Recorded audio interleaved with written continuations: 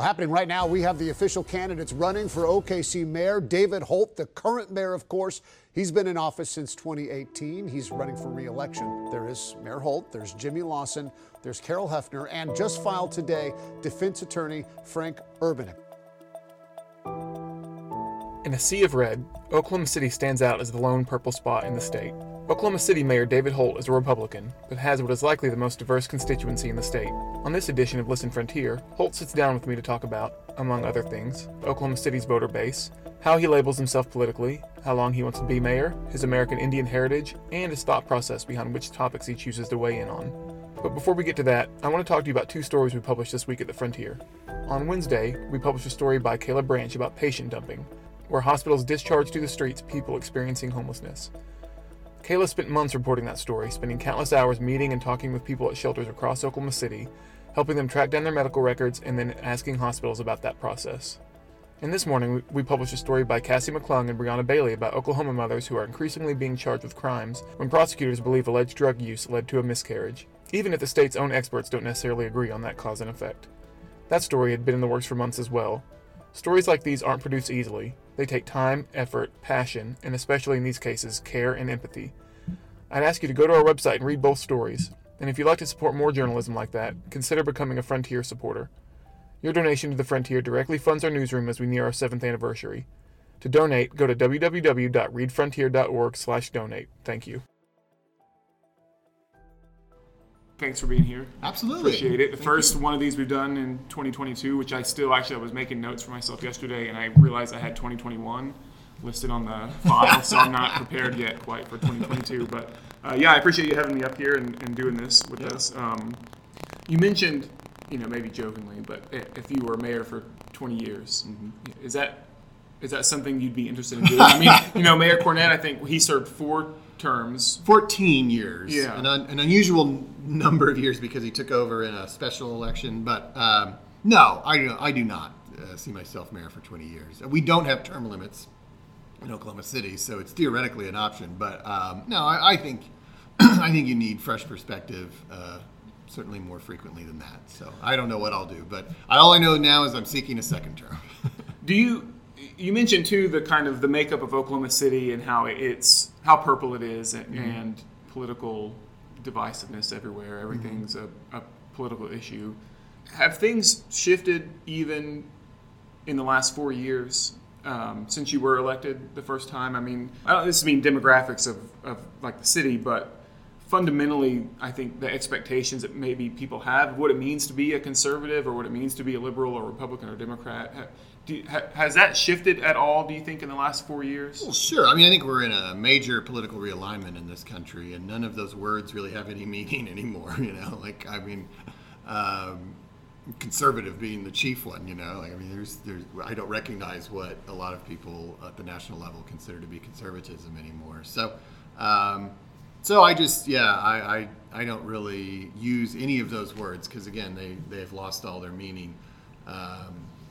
So I just try to do the right thing. Do you think that Oklahoma City at all can be can provide sort of a roadmap for people on how to handle, situations like this? I mean, I remember talking to you, I guess, 2020 about how Oklahoma City and how you guys handled the early part of the pandemic with shutdowns, and you talked about just feeling like you had to make the right decision regardless of the politics of it, and then it wasn't too much longer that Oklahoma City's posting record sales tax receipts, and the economy here bounced back pretty well, and like you said, the polling showed that people by and large approved of how you guys handled everything. Do you think, I guess I'm thinking of it sort of in terms of the coronavirus pandemic and how politicized every aspect of that has gotten. But do you think, what can other places learn from Oklahoma City in how not just that was handled, but just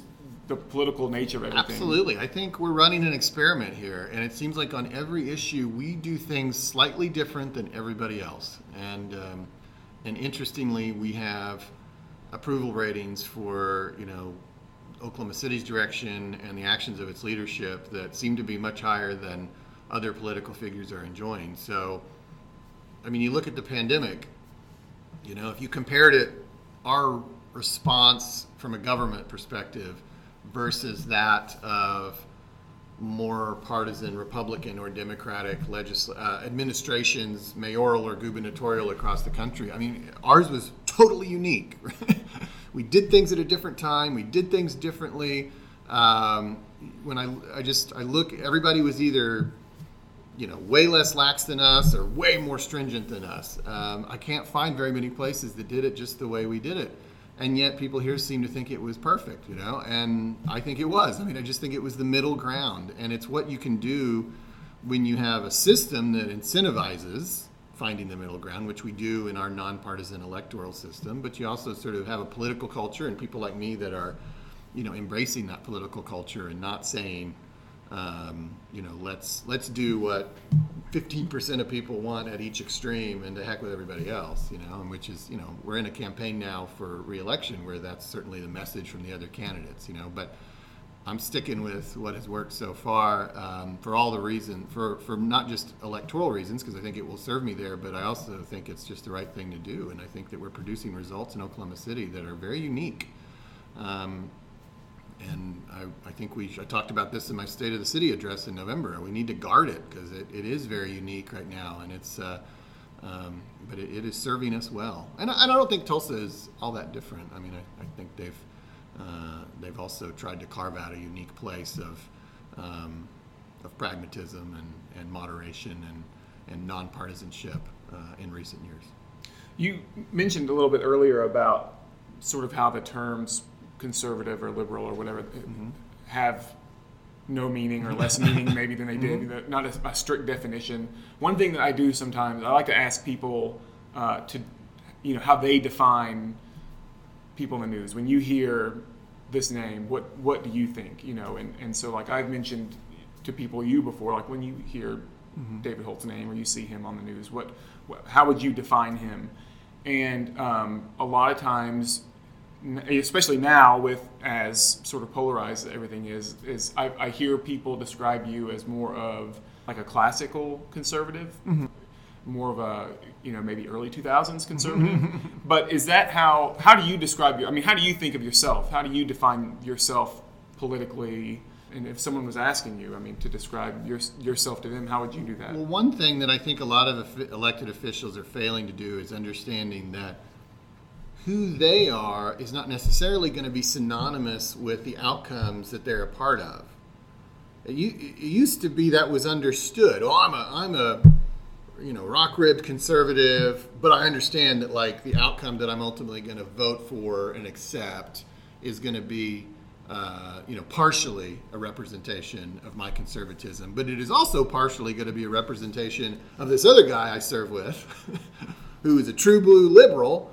And guess what? I recognize and accept that he has a vote that is equal to mine, so I'm going to have to I'm going to have to accept some compromise, right? So first of all, there's me, and then there's the outcomes we produce as a government, and those are going to be different, and I'm fine with that. That's the way it all works. But we live in a time where it's like, well, I'm this or I'm that, and therefore I can't be a part of anything that is any less than absolutely a pure distillation of my principles. You have to have principles, but at the same time, you have to be willing to compromise because not everybody thinks like you do. We're in a pluralistic society. So, anyways, that's a preface to my answer to your question, which is, I think by any political scientist standard, I am a conservative in the sense of that word that a political scientist would understand, which is far more conservative than the people who seem to control that word at a national level today. They're far more liberal than me in the classical senses of those words. But I recognize, words are fluid and the English language is a living one. So, I don't necessarily pretend that I get to control the meaning of that word, but I'm consider myself a limited government, free market conservative. Now, having said that, I'm the mayor of a purple city that has, basically a 50-50 split along partisan lines, and a lot of different perspectives, and people who have come from all kinds of ethnic backgrounds, national backgrounds, religious backgrounds, geographic backgrounds, socioeconomic backgrounds.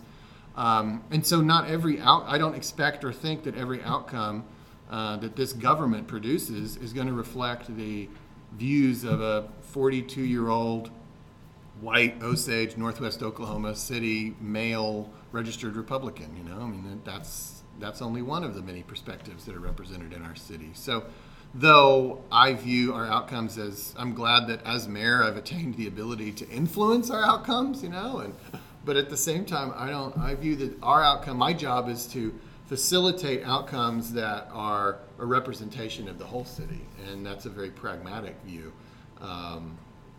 But to me, that's the role of a government public servant, an elected official.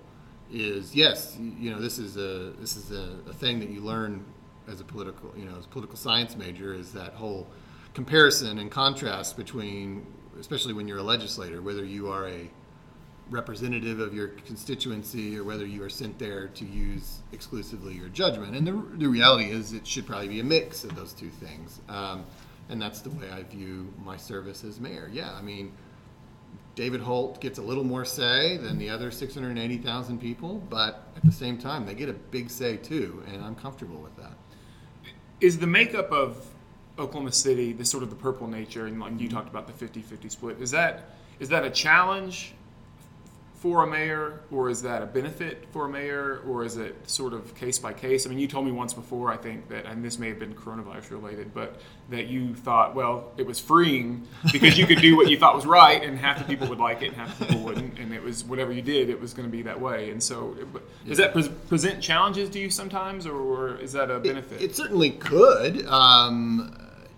If you treated it like most people in elected office do today, and just say, well, I'm just going to, stay loyal with my half, guess what? Nothing ever works that way. Nothing ever happens. You certainly don't make any lasting change. If you make any change at all, it's transitory, and it gets overturned, when the pendulum swings just a little bit more back your direction. So I would say that I have largely found it to be beneficial, that I have enjoyed being able to basically just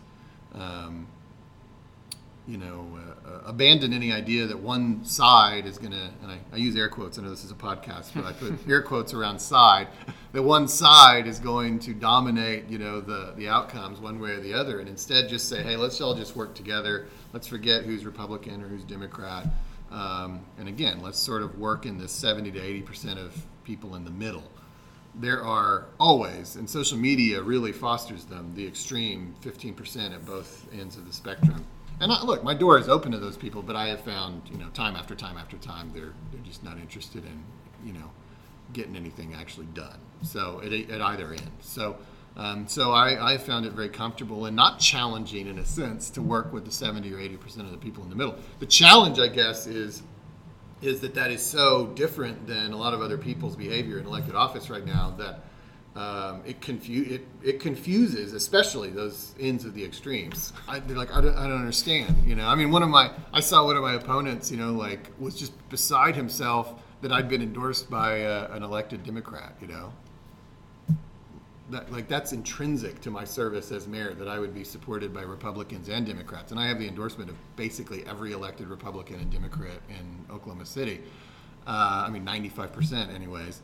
And I'm proud of that, and I don't shy away from it. But that just goes to show that is confusing. Like, tell me another elected official in America who is touting the endorsements of people from both parties. Right. It's not very common right now, and so it is very disorienting if you have immersed yourself in the social media echo chamber, where not only is the other party my enemy, but most of the people in my own party are also my enemy. Right, we've seen a lot of that this year. I mean, on both ends of the spectrum. Yeah. I mean, you've seen even the governor has an opponent that's running to the right of him, and sure, and there's definitely within each, like you said, the air quotes, each side, different factions in each side. But like that theory that you could just keep dividing up your electorate to the point where you finally reach the point of the 5 to 10 pure people in the state of Oklahoma who are good enough to be a part of your party.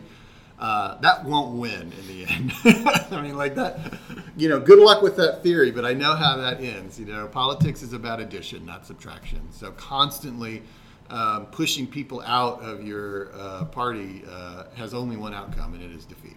Do you feel like, I mean, you talked about working with the 70 or 80% of people who want to get things done. I mean, is MAPS sort of a representation of how that works? I mean, Yeah, I think MAPS 4 is like I said, I mean, it's, to me, is not just a great endeavor for its own sake in terms of the policies and substance of it, but is also a perfect manifestation of how I think government should work, right? That nobody but the mayor liked all 16 projects, and that's fine. In fact, that's exactly how it should be. You have to be comfortable that other people are getting what they want. See, that's part of the problem in American politics right now is it's like, okay, here's a list of things I want. I am also, however, very keenly aware of the list of things that my enemies want.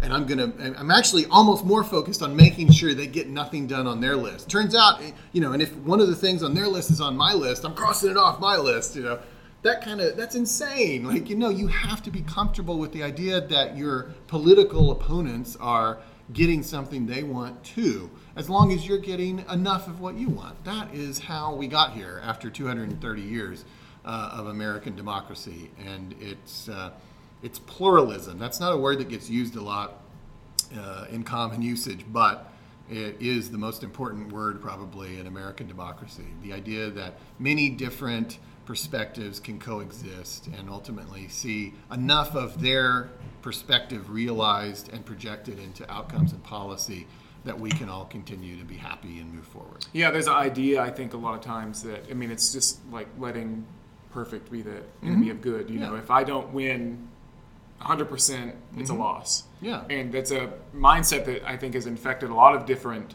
aspects of life. Here in Oklahoma City, it seems like you guys are being very productive. What is there a secret to it, to reaching that group that wants to work together, or how? I mean, first you have to even try. You have to want to. Like I said earlier, most elected officials aren't even trying. They're just saying, "Nah, I'm just going to work. I'm going to operate within my party or my side of this issue and just work there." And you just don't have that luxury, at least not in Oklahoma City. Maybe you can do that on a state level because the state's more red, but in Oklahoma City, it's purple. So, but even if I were serving at a state level, I would still want to see more of a pluralistic approach to governance. I mean, the state's still 35-40% Democratic, even if that's not enough to win an election. Those people still count. They still, their lives and their views should still matter and be represented in the outcomes. So, so the first step is actually trying, and most aren't. But we definitely are here in Oklahoma City, and maybe we're doing it because we have to. But I'd like to think we're also doing it because we want to, and we know it's the right thing. Another thing, this is sort of switching gears, but I've noticed in the last 2 or 3 years, sort of an expectation from people that their elected representatives, whoever that is, will weigh in on topics that are important to them. So that may not be, a topic that falls under the direction of the mayor's office, but they want to hear their mayor weigh in on something. And so I'm curious, since you are someone who, if you look at polling, is very popular with his constituents. I'm just curious what your thought process is like when you're deciding, or when you're thinking about do I weigh in on this topic? Do I weigh in on this topic? I asked on Twitter yesterday, hey, if you were sitting down with the mayor, what would you want to ask him, or what would you want me to ask him? And a lot of the response was from people that wanted to hear about topics that the mayor's office is not necessarily connected with. So I heard a lot about Julius Jones and his case, the 5th congressional district being redrawn. Not topics that necessarily the mayor is getting on his desk, but that people who are your constituents are impacted by those subjects, and they want to, they wanted to hear what the mayor thinks about that redrawn map. How do you consider whether or not my office isn't in charge of this, but my people want to hear my thoughts on it? Yeah, I mean, well, lots to unpack there. I mean, that is like a societal trend that extends even just beyond expectations of government officials. I mean, we live in this era, especially if you're younger and maybe more apt to be on Twitter or something, where it's like everybody thinks that every living and breathing human being has to have an opinion on every single thing and articulate it publicly. it's interesting. Like, for example, not even like political issues, but look at like tragedies and things that happen. How many people who are just average people who are not elected to anything feel they have to make a statement on social media? Sending my thoughts and prayers to the victims of the tragedy in Baltimore. And you're like, well, why did you 19-year-old college student in Edmond feel that was necessary? But that's just the world we live in, and it is what it is. Everybody wants to share, right? So they then have an expectation that their political leaders have that same approach, or that their celebrities have that same approach, that their brands have that same approach. I can't believe that Johnson & Johnson hasn't said anything yet about social justice, and in the wake of this event last week. And so that is what it is. Yeah, you have to make a decision. I generally am going to err on the side of not getting involved in things that have really nothing to do historically with the mayor of Oklahoma City. I'm sure if you dug deep, you'll find some exceptions to that rule over the last 4 years, but I would consider it something that I pretty well try to hew to. That doesn't mean like that rule is about, to me, it's what really is relevant to the role of mayor of Oklahoma City. And of course, that's a subjective line. Everybody's going to think that it's in a different place, but it doesn't mean like, like everything that happens in Washington is irrelevant to me. Well, the infrastructure bill or the CARES Act, that had direct funding for Oklahoma City. Of course that's relevant to the mayor of Oklahoma City. So it's not as if the line is everything that happens at a different level of government is irrelevant to me. No, some of the things that happen at different level of governments are very relevant to being the mayor of Oklahoma City. But there are other things that happen at other levels of government that just simply aren't. And, if you want somebody who's just an opinion quote machine all day long, weighing in on every single thing that happens in the United States of America, the state of Oklahoma, or the planet, then I'm probably not your guy. It's just go for somebody else, because I just think that this job's hard enough. I'm talking to you at City Hall. This is the nucleus of $1 billion operation that's got a lot of responsibilities on its shoulders, not just the city service side, but also the role it plays in just building a better community and a stronger economy. And I do not feel as if I have mastered all of that so sufficiently that I can now go try to do other people's jobs too. So I see it. I'm on social media, so I recognize that people, and it's not just the stuff that you got responded to yesterday. It's been going on for 4 years. It's whatever the issue of the week is. There's always somebody out there who thinks that I should be all over it. And I just respectfully disagree. And there's enough to say grace over as mayor of Oklahoma City that you just can't weigh in on every single thing. And maybe some of those things I do have personal opinions on, but sometimes I don't. That's a whole nother issue. It's like they don't understand the responsibility I feel to be really knowledgeable about something if I'm going to talk about it. It's an obligation that maybe the 19-year-old college student in Edmond doesn't feel, but I can't, unless I am really an expert on this, I really shouldn't start talking about it. Yeah, well, I think if somebody were to speak out on all of the things that all of these folks want their political leaders to speak out on, if somebody ever really applied that theory, they would find pretty quickly that that political capital is not an infinite account. We all know, you and I both could, if we really thought about it, think of politicians currently in office who probably speak out on too many things. And I don't mean like that's not reserved to either side of the aisle, right? And who just share too much. And at some point, you stop listening. Here's one thing I didn't unpack a moment ago. Also, the percentage of the electorate that wants you to do all that is very small. And that, and I have to live in the real world, right? Like I can't always live in social media. 82% of likely voters in Oklahoma City do not have a Twitter account. A third of the likely voters in Oklahoma City do not have a social media account of any kind. No Facebook, Twitter, Instagram, LinkedIn, Nextdoor, whatever. So it is true that 2/3 have something, right? But it is not exclusively any of them. And they, so anyways, it's just, if you live your life, and I think politicians and reporters have the hardest struggle with this, because it seems like politicians and reporters are the most active Twitter users. That's true. I think it's really important for both groups, politicians and reporters, to set the phone down and step back and be like, okay, I'm just getting hammered on this thing, but is anybody like actually talking about this in the real world? And then oftentimes the answer is no, and so having that perspective is important. Another topic I wanted to ask you about, I went back and read some older interviews, that you've done over the last 4 years, and I saw one where you talked about your Osage heritage and sort of trying to connect with that heritage more as an adult. And I just wondered what that process has been like for you. I mean, especially now, given that in Oklahoma, politics, tribal sovereignty, tribal heritage, it's sort of intertwined in a lot of ways. I mean, we hear about it all the time. I just was wondering what that process was like for you of connecting more with that heritage. I mean, what has that been like? What have you learned? Well, I don't think it's a journey that's complete.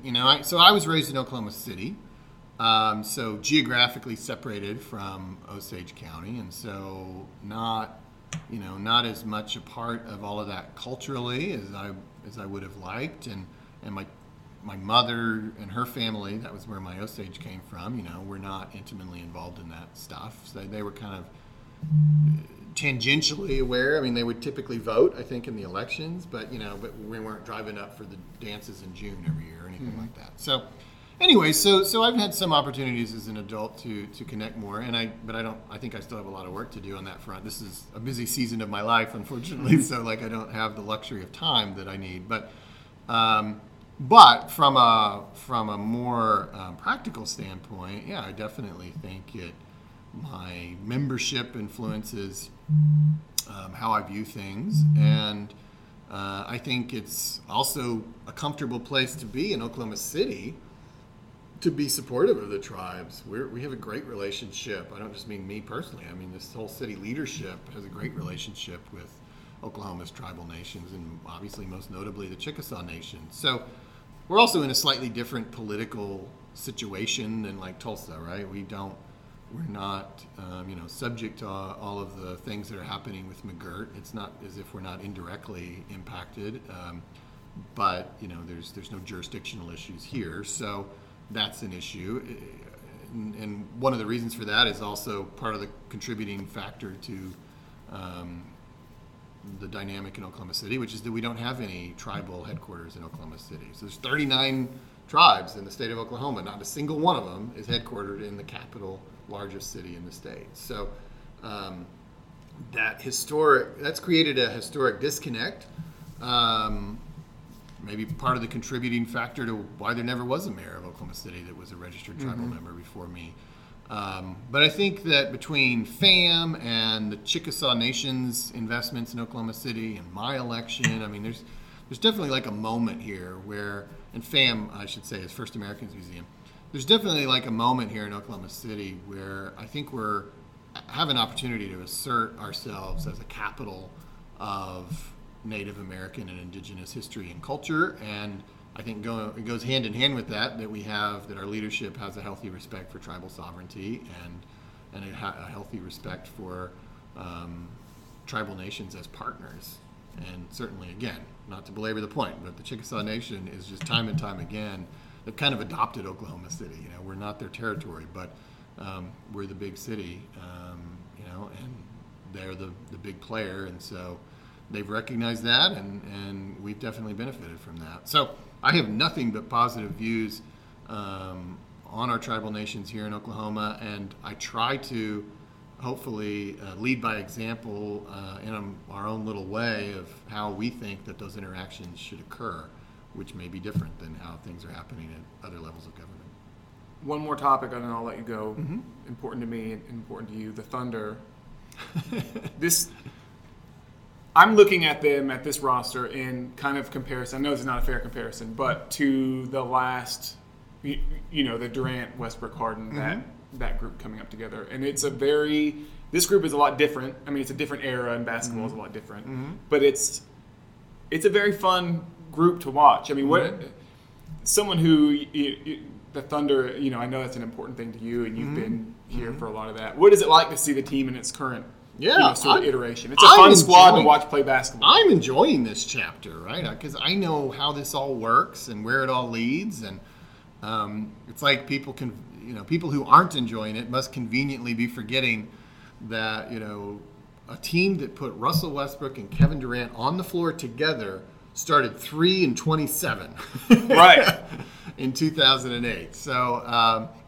You can have great players who are going to be great players and not win games, And so, to me, that was the most fun part of that process was the pre-expectation period. Once the playoff started and it was, we've got to make the Western Conference Finals, we've got to make the finals, we've got to win a championship. It was hard. And that first, I remember that first playoff run. That was the most fun I ever had watching basketball because there were no expectations. It was just, let's go, we're the 8th seed, we're going to play the Lakers, let's go see what happens. And so to me, this part is a very fun period. And partly because you can see the pieces. You can see our new version of KD and Westbrook and for me, obviously, that's Shea and that's Giddey. And Giddey's... I got to out myself because I was so upset on draft night. And... he changed my mind instantly, but I was thinking, man, I watched all those losses last year, thinking maybe we'll get 2 top 5 picks, or and then we get 6, and we draft this Australian guy I'd never seen before, but he's so good, he's so modern, basketball wise, the way that he moves the ball and kind of the offense flows, it just is it's a totally different environment than it was 10 years ago or however long, 12 years ago. But it's very fun. I think there'll be a time, and if we're not already there, where people are like, thank God we didn't get the 3rd pick or the 4th pick like we wanted, because we might not have picked Josh Giddey, he's obviously turning into something very special very quickly. So you look at, you've got the building blocks. Now, obviously, there's going to be tension points through these years. Do we hold on to all those building blocks? Does everybody have the patience on the team to get to but right now, everybody seems to buy into it. But you got Shea and you got Giddey, and then it seems like you have 2 or 3 others who might be along for the long haul, and that's fluid from day to day. You're like, oh, well, I think Dort's a keeper, right? But you're not 100%. You're not. He has an organization that traded James Harden, and so anything can happen. Well, sure. Yeah, and along the way there'll be people that we thought. Remember Jeff Green? There'll be people that we thought were building blocks that won't be, but it's hard to imagine that anything would happen that doesn't involve Giddey and Shea. But yeah, I think you could see the building blocks. You recognize if you followed this long enough that 2/3 of this team is not going to be here when the run happens, and that there's still 2 or 3 other pieces yet to come, and one of them is hopefully in this year's draft, and then one of them may be a free agent somewhere down the line. It's a formula, right? It's kind of been run many, many times through the league. You get 2 or 3 good pieces in the draft. One of our good pieces is a trade.